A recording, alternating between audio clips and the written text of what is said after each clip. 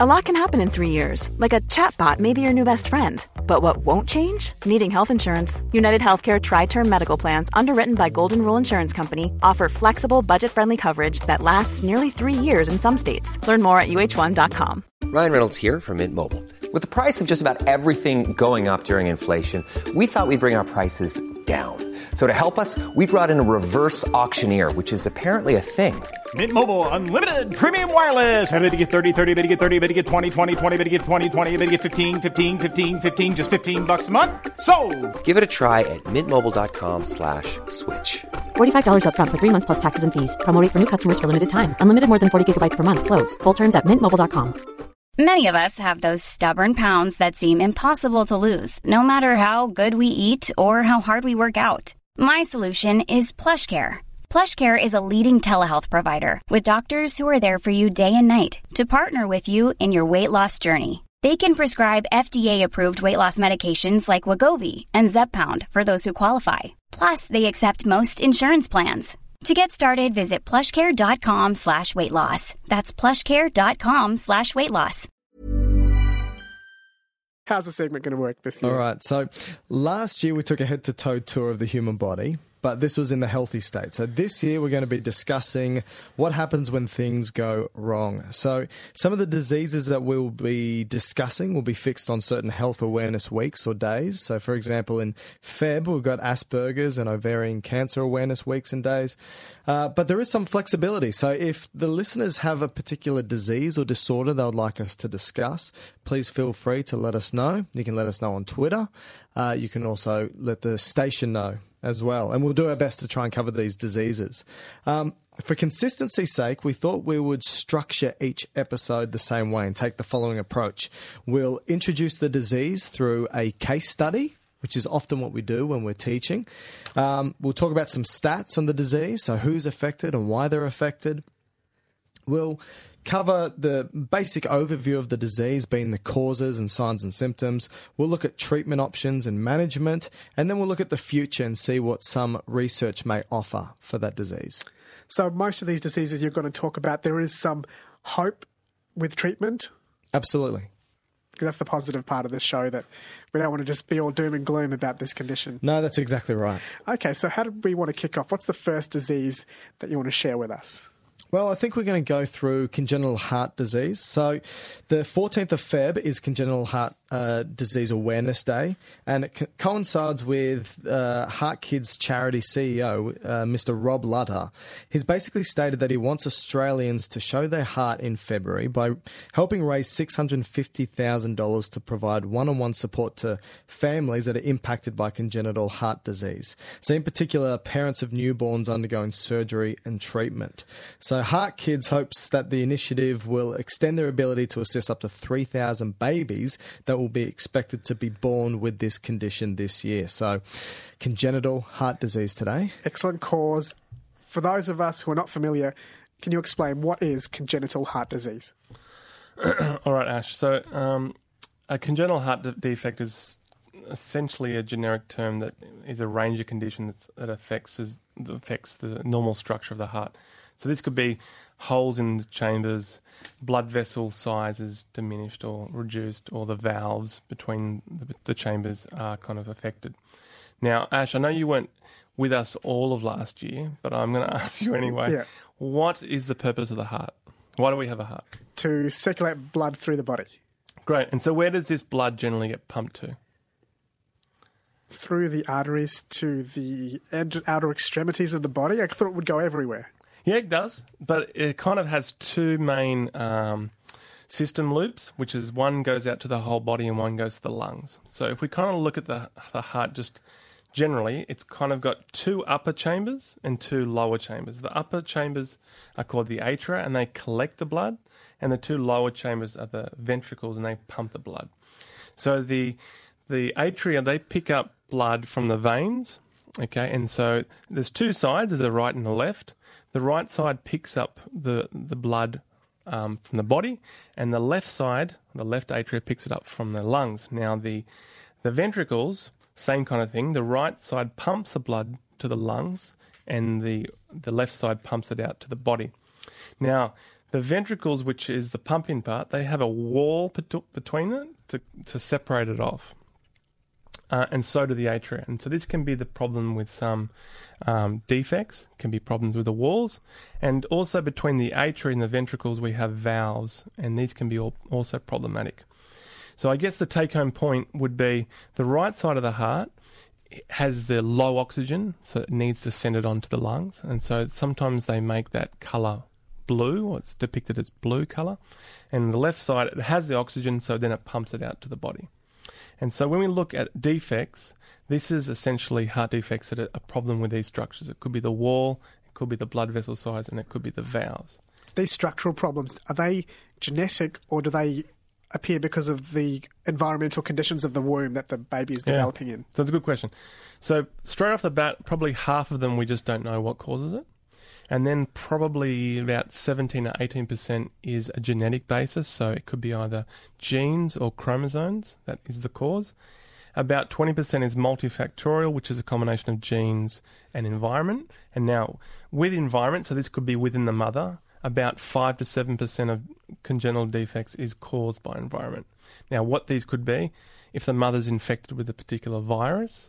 So a good one, or a good example, is rubella or German measles, and that's going to induce significant heart defects, and that's why we have the vaccine against it. There's certain chemicals, which we call teratogens, and some examples are alcohol, lithium, which can be sometimes used with bipolar, SSRI inhibitors, which is kind of like Prozac, so that's used for antidepressant, or interestingly, a type of vitamin, like vitamin A. So too much vitamin A can have a detriment to the heart. Where does that occur naturally? Well, if you had it in your food excessively, so if the mother was to ingest like huge amounts of vitamin A through, let's say, vitamins, or if they were going to... Offal, yeah. So like liver or kidneys would have high amounts of vitamin A. I wonder if that's why there was a natural taboo against eating offal in many parts of the world, because it can be bad for you. Yeah. I mean, for some reason in embryology, it has a lot of signaling effects. So it tells the cells to change orientation or morphology. So it not only in the heart, but it can be in your fingers and so forth. So very strong importance in the development of the embryo. And you've talked about how it can affect the walls in the heart. When do people get diagnosed, typically, with a congenital heart disease? So usually within the first week of birth, about half of those with congenital heart diseases or defects will be identified, and then the majority of those remaining will be identified at around about 5 years of age. Are there symptoms that the doctors are looking for? So if they're missed, so they may be asymptomatic early on in life, so not presenting with any particular symptoms, but maybe on exertion, for example, maybe during exercise, they may develop some sort of wheezing, coughing, even getting blue. Can be a sign, which is called cyanosis, and this has to do with the lack of oxygen being delivered to the right tissues. Can smoking, you were talking about that having an impact on people, is that something, if someone changes their heart, it damages the heart, smoking or alcohol, can that change be passed on to the next generation through, some kind of epigenetic effect? No. What usually happens is if there is some familial genetic effect that's going to be passed from one generation to the next, all those changes, which will be in the DNA, must be changed within the gonads of that individual. So the sex cells. So it's going to be the testes or the ovaries. That's where the genetic changes need to occur in order for them to be passed on to the next generation. So that's why if somebody gets lung cancer from smoking cigarettes, for example, the offspring is not more susceptible to getting lung cancer from smoking. I have someone that I know who got diagnosed in their early 20s with a congenital heart disease and was told, you probably won't make it till 30. So it can be a really devastating condition and sometimes diagnosed quite late in life by people who didn't think there was anything wrong with them. It's so variable. I mean, the number of congenital heart defects that can occur are quite extensive. And even one type, for example, so Matt was talking about the septums, which is basically the walls that separate out the different chambers of the heart. You can have a hole basically in one of those walls, but it's variable depending on its size, also its location in that wall as well. And all these types of things actually affect what direction the blood flow is going, how much blood goes from one side to the other, how much oxygenated blood is mixing with deoxygenated blood, and then this can have upstream and downstream effects. Do we see differences in rates of congenital heart disease around the world? It's a good question. I'm not too sure about that. I know that the numbers are relatively high in developed countries, and that if someone has a child with a congenital heart defect, that the likelihood of having another child with a congenital heart defect is variable depending on the type of defect, but usually the likelihood has slightly increased. What about the differences between men and women? Do you know the stats there, Matty? No, not really. That's a good question. Question without notice. I'm sorry. It's okay. They're great questions. But we'll come back to that. We're going to, like you said, go through this quite in a structured way. So what's the disease? We talked about what it is and what happens in the body. How does the diagnosis process work and the treatment? So, as Mike said, probably the first diagnosis for the fetus or for the developing embryo will be at 20 weeks. So that's in the second trimester, and that's a fairly lengthy ultrasound, which takes about an hour, and that looks at the morphology of the heart. Yeah, I remember when we were going through. So my daughter's 18 months now, and I remember going through the 20-week scan. It takes about an hour, and it's quite extensive, and they measure the length and width of all these different structures, and they know the right ratio. So if something's one length and one width, then they know that, okay, this sits within the normal bounds, and if something's out even by a little bit, then they'll double check and triple check. And so this is that anomaly scan that Matt's talking about. This is where a lot of these defects will actually be picked up. It's quite a sensitive, even though it's just using ultrasound, it's quite a sensitive way to be able to pick up these defects. And then going on, presumably if birth continues well, then the paediatrician or whoever you will do certain physical exams, so auscultate or listen to the chest, and if they hear certain murmurs, which is kind of like the way that blood is rushing through the chambers or through the valves, that could be an indication of a problem. If the baby fails to thrive or get bigger, that could be an indication. Like Mike said, if the baby's going blue, particularly if in bouts of crying, that could be because when the baby cries, it puts a greater pressure on the lung system or the pulmonary system, and it can, if there is a patent hole, it can shunt backwards, which causes the blood to mix, like Mike said, which causes the baby to go blue. But other things could be chest X-ray, which they probably wouldn't do routinely on a baby unless they really needed to, or an echocardiogram, which is kind of like another ultrasound, but specifically for the heart. So all these things could lead it towards a diagnosis, but the serious ones, they would get picked up fairly early because of all the signs that will go with it. Some other ones that are a bit more benign, a bit more subtle, like atrial defects, are generally found later in adults when they're put under certain circumstances, like let's say they go scuba diving. That change in pressure underwater can change the shunting of blood, and that can be the first time that they realise they've got an issue. So those later onset ones typically are not life-threatening? Well, not necessarily. So this is where sometimes you'll hear quite elite athletes who are doing a particular activity, and then they'll have a fatal arrhythmia, or they might have this defect that they never knew they had, and that could result in a serious complication or even death. And so that wasn't known until this one incident occurred. Yeah. What's the state of the science at the moment when it comes to diagnosis and treatment? Are we making advances in how we're picking this condition up? Yeah, absolutely. So, I mean, if you look at the fate of babies born with congenital heart defects, it's dramatically changed over the last 4 to 5 decades. So, heart defects that were unconditional death sentences 60 years ago now have a survival rate of up to 96%. So, leaps and bounds just in the past couple of decades. Because of our ability to pick up or treat the condition? Both. Yeah. So, if you have a look, the first surgical intervention for a heart defect was in 1938. And basically what they did was they clamped together a hole which was present that was connecting two blood vessels together. And these blood vessels were shunting blood, which means it's basically a communication network between oxygenated and deoxygenated blood, which was mixing it. And this little hole that's present, this communication, is actually supposed to be there from birth. It actually helps us bypass the lungs, because you don't need to use the lungs when you're in utero because it's just filled with liquid. So it helps us bypass, but when you're born, that should close up. And sometimes it doesn't close up.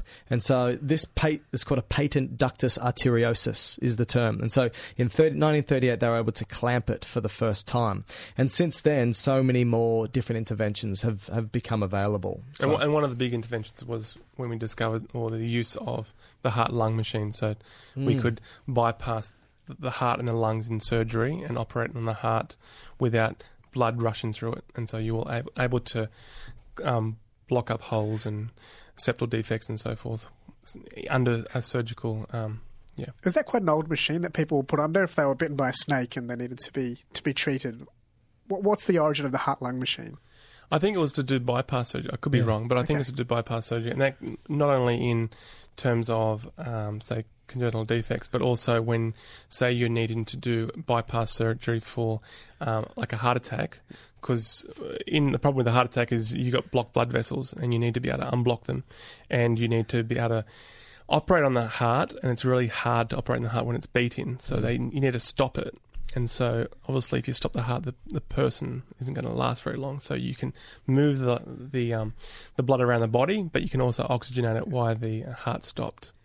You're listening to ABC Radio. If you have any questions for Dr. Mike or Dr. Matt, give me a call, 1300 222 612, 1300 222 612, or you can send a text through to 0467 922 612. So we've been moving through what the disease is, the diagnosis, the treatment. Are there any areas that we haven't covered yet that you want to explain? Yeah, maybe a couple of statistics, and then we can look at the future directions, what the future may hold. So statistically, what we'll find is that in Australia, about 8 babies per day are born with a congenital heart defect. And it can be, like we've stated before, a lifelong condition. And it seems to affect around about 6,000 new parents in Australia. It's actually one of the leading causes of death and hospitalizations for infants. So around about 1 in 100 births end up having some sort of heart defect. And this is getting slightly out of your area of the science of it, but what kind of impact does it have when you're a parent with a child with congenital heart disease? What are the medical costs that you have to endure for the next several years? Well, this is where Heart Kids come into play, which I briefly mentioned at the beginning. So Heart Kids is a charity organisation which currently trying to raise funds to provide support for parents, because obviously, a lot of these parents, this is the first time they've had a child with a heart defect, and so will be facing significant medical costs. When you've got a newborn child undergoing some sort of surgical intervention, it's going to be a significant impact on your mental well-being. Emotional, economic. All of these things. And so Heart Kids is raising funds to try and help these parents. Does that mean there's not enough state support for these kind of conditions, this treatment? Look, you could potentially say there's not enough state support for a lot of things. It's hard to know. I mean, like from the top of my head, I would imagine that it would get all managed publicly. So with the surgery and all that sort of things, I'd imagine the Children's Hospital would take care of a lot of that. But in terms of ongoing, I'm not sure if that would require private insurance or it's a lot of out of cost. Yeah, out of pocket cost. I'm not sure. Okay. So Dr. Mike, you were talking about the key statistics about babies. Is there anything else that really stands out to you? Well, I think if we start talking about some future directions, currently we've got the diagnostic tools, which are great, ultrasounds, we've got cardiac catheterization, we've got MRIs. All of these equipment techniques allow us to be able to identify and diagnose early, which is wonderful. And then we've got the interventions, which can help us fix some of these issues. But what the future is holding is hopefully something that allows us, one, to identify as early as possible. So this may be some sort of genetic screening that we do. But then try and you also said there's a neurological scan too, right? Yeah, so because many different types of heart defects don't necessarily sit by themselves. They've also got sort of extra cardiac effects. You find that some of these heart defects can alter the way the blood flows and can sometimes alter the blood flow to the brain, which means you can actually have neurological effects because of the altered blood flow. And so one paper that I read stated that potentially one early way to diagnose is to have a look at neurological changes through diagnostics as a proxy, basically, for some sort of heart defect occurring. So do a lot of patients suffering from congenital heart disease also have minor or worse brain damage because of the blood flow issues? Well, what you'll find is around about 30% of congenital heart defects will also have some sort of non-cardiac organ affected. So, and this could be basically multiple organs within the body. Sometimes these go in a cluster, so these can sometimes be called syndromes. And so a classic one is Down syndrome. Now, the problem, one of the things that happen with Down syndrome is there's a cluster of cells called neurocrest cells, which come out of the neural tube that closes up very early on in the baby, and part of those will go, well, they go in a lot of parts of the body, but one group go into the face and help to develop the facial skeleton.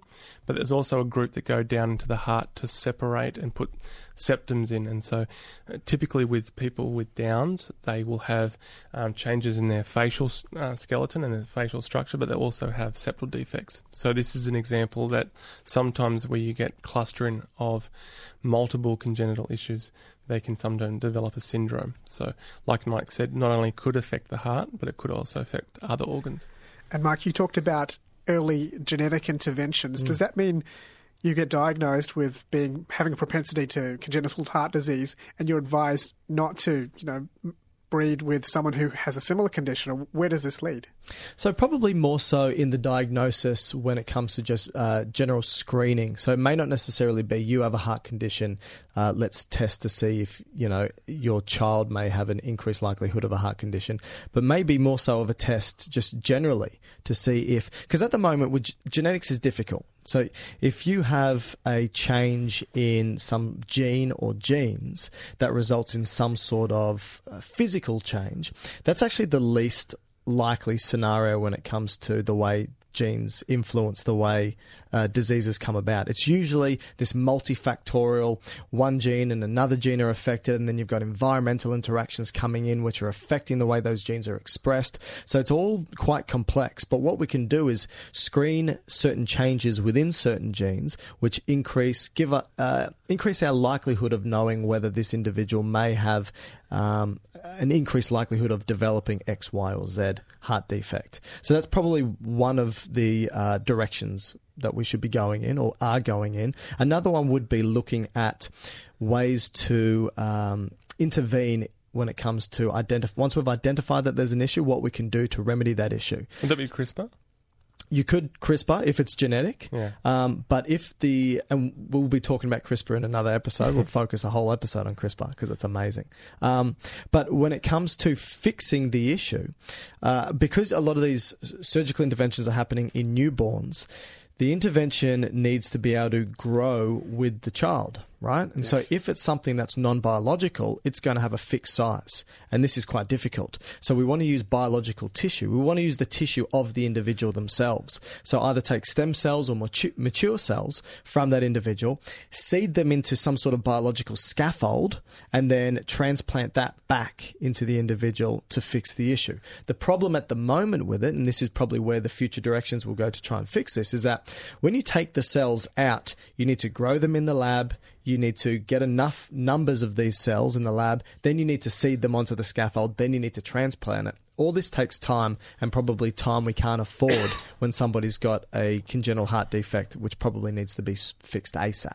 Can we pre-make the structures to put into people? So we can pre-make the scaffolds, but the cells we have to get from the individuals. If we get them from other people, that's fine, but what may happen is that individual may reject those cells because everyone has these little flags on their cells that say, I belong to this person, and we recognize those flags or not recognize those flags. So it's more complex than blood types, this cell matching. Yeah, it's very similar to blood types because blood cells are just cells. So it's simply, again, just a flag, and our immune system goes, hey, they don't belong to us. You're foreign. I need to get rid of you. I don't know where the science is on gene editing, but is there a way to intervene into the genetic code of the individual of the embryo itself as it's growing to fix a congenital heart issue? So that would be part of CRISPR that Matt was talking about. So this is basically using molecular scissors to try and find where the error is placed within the gene, and you cut it out and you fix it by placing in the correct letters that should be there, and you can do this in cells that basically can multiply, and so fix all the cells that have the errors in them, so that when they make new copies, they don't make new copies with the errors present. Is that hard for you as scientists to get approval for this kind of intervention into the code of life? It's not necessarily difficult when you do these experiments in vitro, meaning in a dish. So this is quite common, and even quite common to do it in vivo, which is in body of an animal model. It is then difficult to go from an animal model to a human model. Extremely difficult. But people are doing it, and this is where the future is going. What will be the influence of robotics and mechanical parts to fix this issue? Well, I think that they're limited because of the fact that you're doing this in a newborn, and whatever the intervention needs to be, let's just say it's a new valve, or maybe it's some sort of mesh piece that's been placed in, may need to grow and develop with the child. And so if it doesn't grow and develop with the child, it may be something that requires replacement in the future. A good example of a mechanical replacement was a valve, I think the aortic valve, I think it's the aortic valve, and they used to use a basket and ball. And so basically what it would do is when the heart would beat, the ball would go up, and when it would fill up, the ball would go back down. And it was quite a successful valve, but many patients would complain because at night when they go to sleep, they could actually hear it tap in. And so that was one side effect of it. It's very dark. Medicine can get very dark. Do you have a last word to leave us with on congenital heart disease? Yes. So there is urgent need to increase access to quality information and education and support to help ensure that people with congenital heart diseases and their families, regardless of where they live, actually have access to this information and resources. So listeners, to Show Your Heart this February, can you please donate to heartkids.org.au/show your heart. So that's heartkids.org.au/show your heart. So that is a charity organisation. Or you can share something about heart disease on social media, tagging at Heart Kids Australia, or follow them on Instagram and Facebook. Dr. Matt Barton and Dr. Mike Todorovich from Dr. Matt and Dr. Mike's Medical Podcast. Thanks for coming in. Thanks, Ash.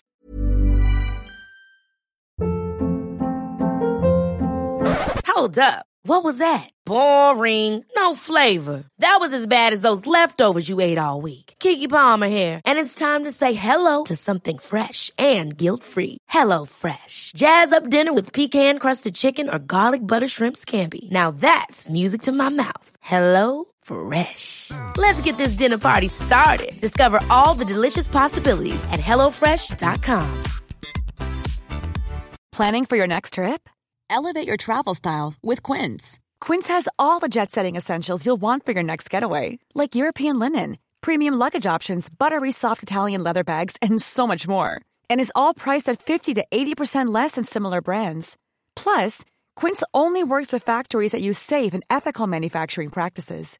Pack your bags with high-quality essentials you'll be wearing for vacations to come with Quince. Go to quince.com/pack for free shipping and 365-day returns. Mom deserves the best, and there's no better place to shop for Mother's Day than Whole Foods Market. They're your destination for unbeatable savings, from premium gifts to show-stopping flowers and irresistible desserts. Start by saving 33% with Prime on all body care and candles. Then get a 15-stem bunch of tulips for just $9.99 each with Prime. Round out Mom's menu with festive rosé, irresistible berry chantilly cake, and more special treats. Come celebrate Mother's Day at Whole Foods Market.